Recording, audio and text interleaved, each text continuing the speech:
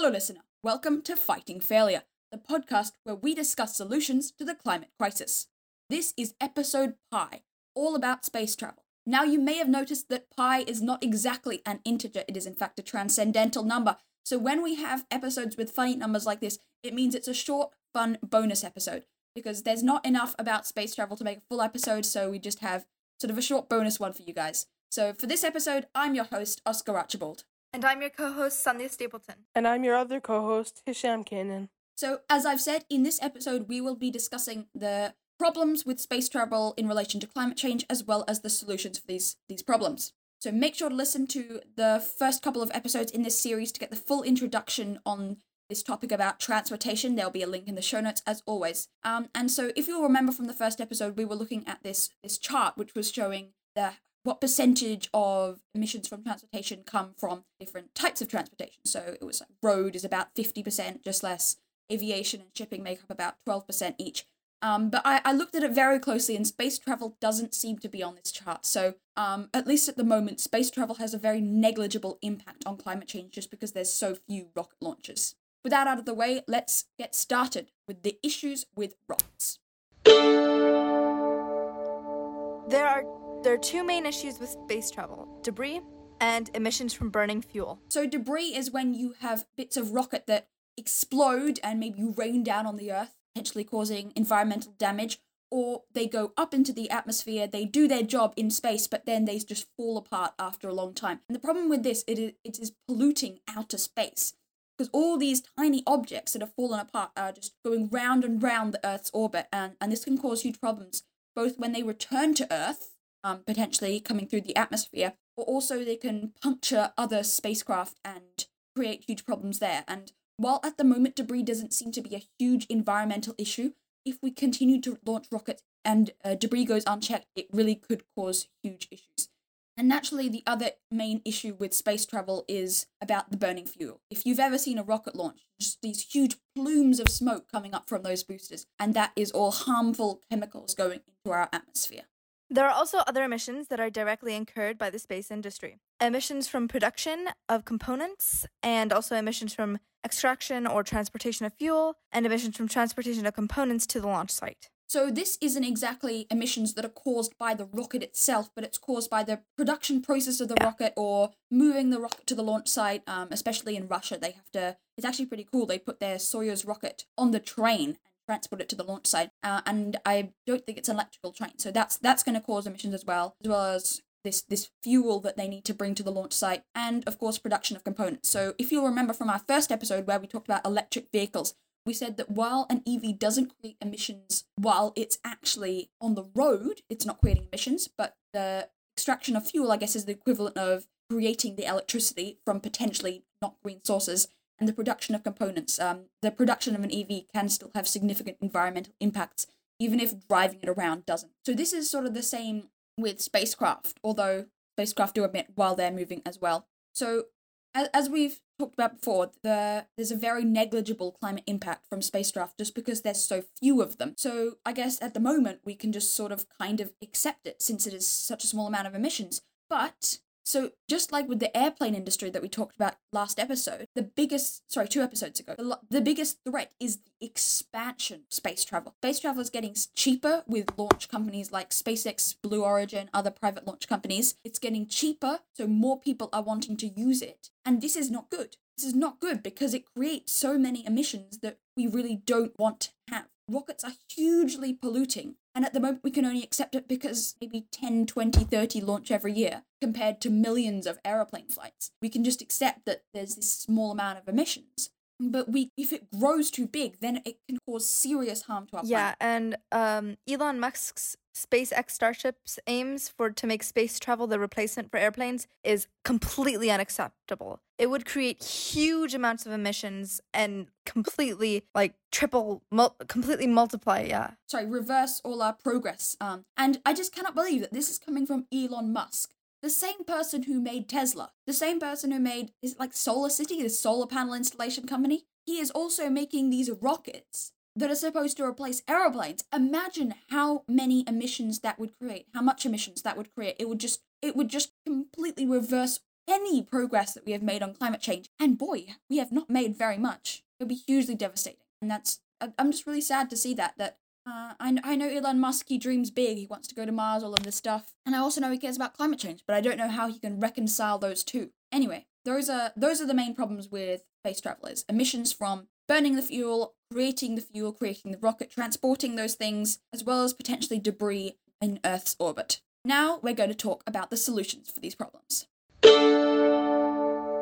So two main issues with space travel are debris and emissions from the burning of the fuel, of course, to propel the rocket. How can we sort of fix this issue of debris? Now, there's a few things we need to do. First of all, we need to control the ways in which defunct spacecraft are dealt with. At the moment, basically, space agencies just put these satellites in Earth's orbit and then just leave them. There's sort of no escape plan. Sometimes they'll say, oh, it'll burn up in the atmosphere, but there's lots of cases where it just ends up breaking apart and flying around the Earth, potentially injuring astronauts or creating a hazard for those who might be in orbit as well. There's already so many pieces of debris that we sort of have to have a way to remove these pieces of debris from orbit as well. So this is a field where there's sort of quite a lot of emerging technology, but we're really not sure. I think I read an article about a Swiss spacecraft that was going to basically be a garbage truck for low Earth orbit. I guess it's a bit like emissions in that once they're out there, they're much easier to create than they are to get rid of.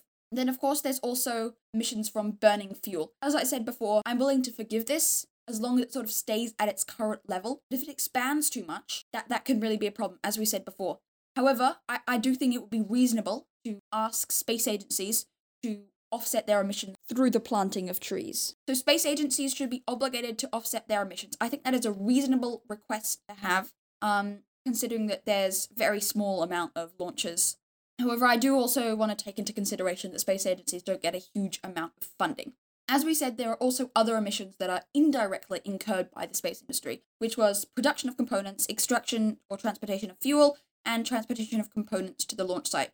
There's really not much to say here. I suppose you could use carbon capture in these production facilities, but that's not an area where I've researched in depth in terms of preventing carbon emissions from industry.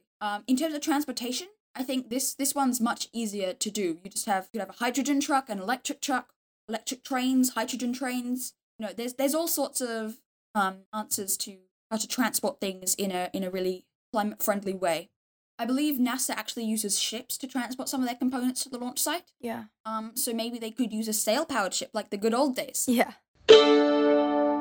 So we also talked about the threat of the expansion of space travel. And we talked about SpaceX Starship, which is sort of this idea that we could replace aeroplanes with rockets that go up into orbit, around, and then back down, which would greatly reduce travel times.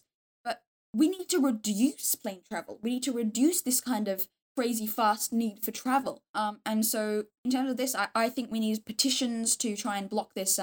So space travel is about exploration and pushing the frontiers of exploring our universe. If it were to become a commodity like Elon Musk envisions, because then it will lose all its specialness. There's something special about exploring this universe, and I sort of don't want to waste that. And also, it's hugely unsustainable to be boosting up rockets. It is looking for a home on Mars a sign that we're really not sure we can reverse climate change? I think that the money going into finding a planet B, I think it's a waste when we have such a perfect planet already. I think that there needs to be more money going into protecting our planet and conserving our nature than rather, exploring space to try and find another planet which we could inhabit and potentially destroy again. It's not worth it. Stick to planet A. Yeah, it's not a sustainable cycle. Planet A is the best planet we've got. Now we've talked about the solutions to the problems that space travel incurs on our climate. Now we're going to move on to Fighting Failure Video Club. In this episode, we've got a video by Mark Rober, a science YouTuber. He has millions and millions of subscribers, and this video is called "Is NASA a Waste of Money?" And he gives us 5 reasons that NASA is not a waste of money. So I wanted to discuss that on the podcast today. So the first thing he sort of says is that Americans think NASA takes 20% of the budget, and therefore a quarter of Americans think NASA should get less money. What percentage of the budget do you think NASA takes? About 0.5%, maybe? Yeah, that's right. if you had $1, it would be half a penny. It's a very small amount. Comes out to about $9 a year for the average American. Obviously less if you don't pay tax, more if you do pay more tax. But I think that's important to bear in mind, is that it is not a strain on the budget. The military, for example, takes 16%. So you could have 32 NASAs for the same amount of budget as the military. So that's important to keep in mind, first of all. But obviously that's sort of less climate related. And so it gives us 5 reasons that NASA is not a waste of money. So the first one is improve life on Earth. And so he was talking about this satellite called SMAP, which measures soil moist levels and gives that data to the governments for free. And it cost $900 million, which I know you're thinking, oh my gosh, that is a lot of money. But with that much money, you could feed Africa for one day. That's all. But by making this satellite, you are empowering Africa to make its own food for decades. Hisho, I know your dad is working on, I guess it's deforestation, it's slightly different, but I guess what do you think about this in terms of long-term? Yeah, I mean, he was,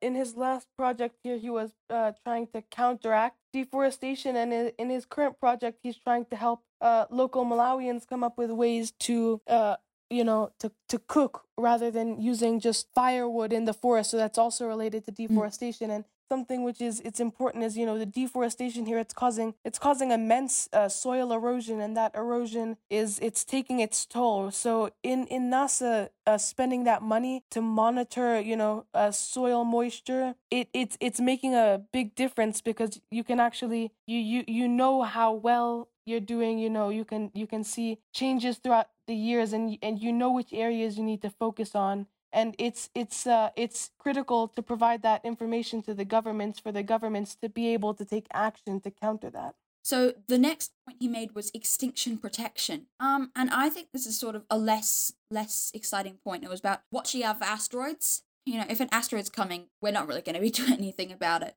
But if it's huge, there's this sort of region between, if it's really huge, you'd be able to see it coming, and if it's really small, it has a negligible impact. But there's this sort of middle range where it's, I guess, the Goldilocks asteroid in terms of destroying us. Too small, we can't see it. Too big, we can't avoid its impact. I'll link down to a video by Veritasium about this sort of asteroid impact. And I can see the reasoning behind that of NASA is looking out for asteroids. But even if we did find an asteroid, there's little we could do about it. I mean, I don't think that, if an asteroid is hurtling in the direction of the planet, I don't know how much there is that, that we could do to prevent that. There's some, we might be able to change the course, but that would take time, and who knows how much time we would even have in that case. So I mean, it is important to be ready for something catastrophic like that, but I mean, there's not much we could do even if we did find out something like that was going to occur. Another point he made was to check if we could live on other planets, and I know you strongly disagree with this notion of looking for a planet B. Yeah, I don't think that's I think that's kind of a waste of money to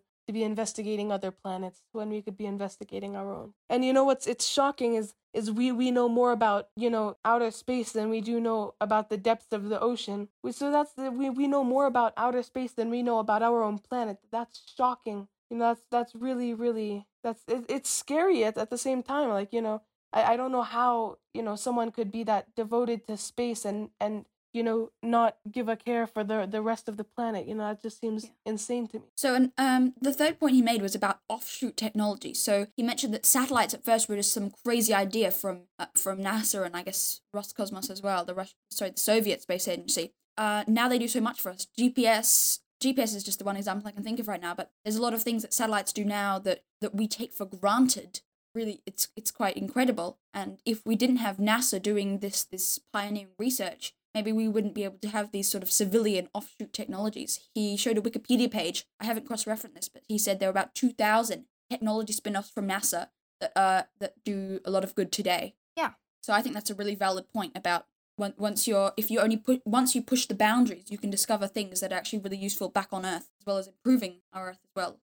The fourth he mentioned was economy. He said NASA supports tens of thousands of jobs. This is not particularly pertinent to fighting failure, talking about the environment. But I suppose, it's not exactly like the money is being dumped in outer space. The money that the government spends on NASA is is staying in the country, it is supporting workers and high-skilled workers. Yeah. Yeah. The fifth and final point he touched on was about exploration and imagination. When I watched it, I thought it was really encapsulating and really interesting to watch, but I just can't put it in words. I can't summarize it. So Yeah. I'll just have to tell you to go watch that section, especially yourself. I'll link in show notes as always. So those are the 5 points he made. I think some of them are really interesting and really strong. Some of them are sort of less strong. I think it was a really good video to watch. So that is all we have for this episode of Fighting Failure. It was, of course, just a bonus episode Pi, discussing space travel. I hope you enjoyed it, and if you did, maybe you could share it. We would really appreciate that. Thank you for listening. Thank you. Bye.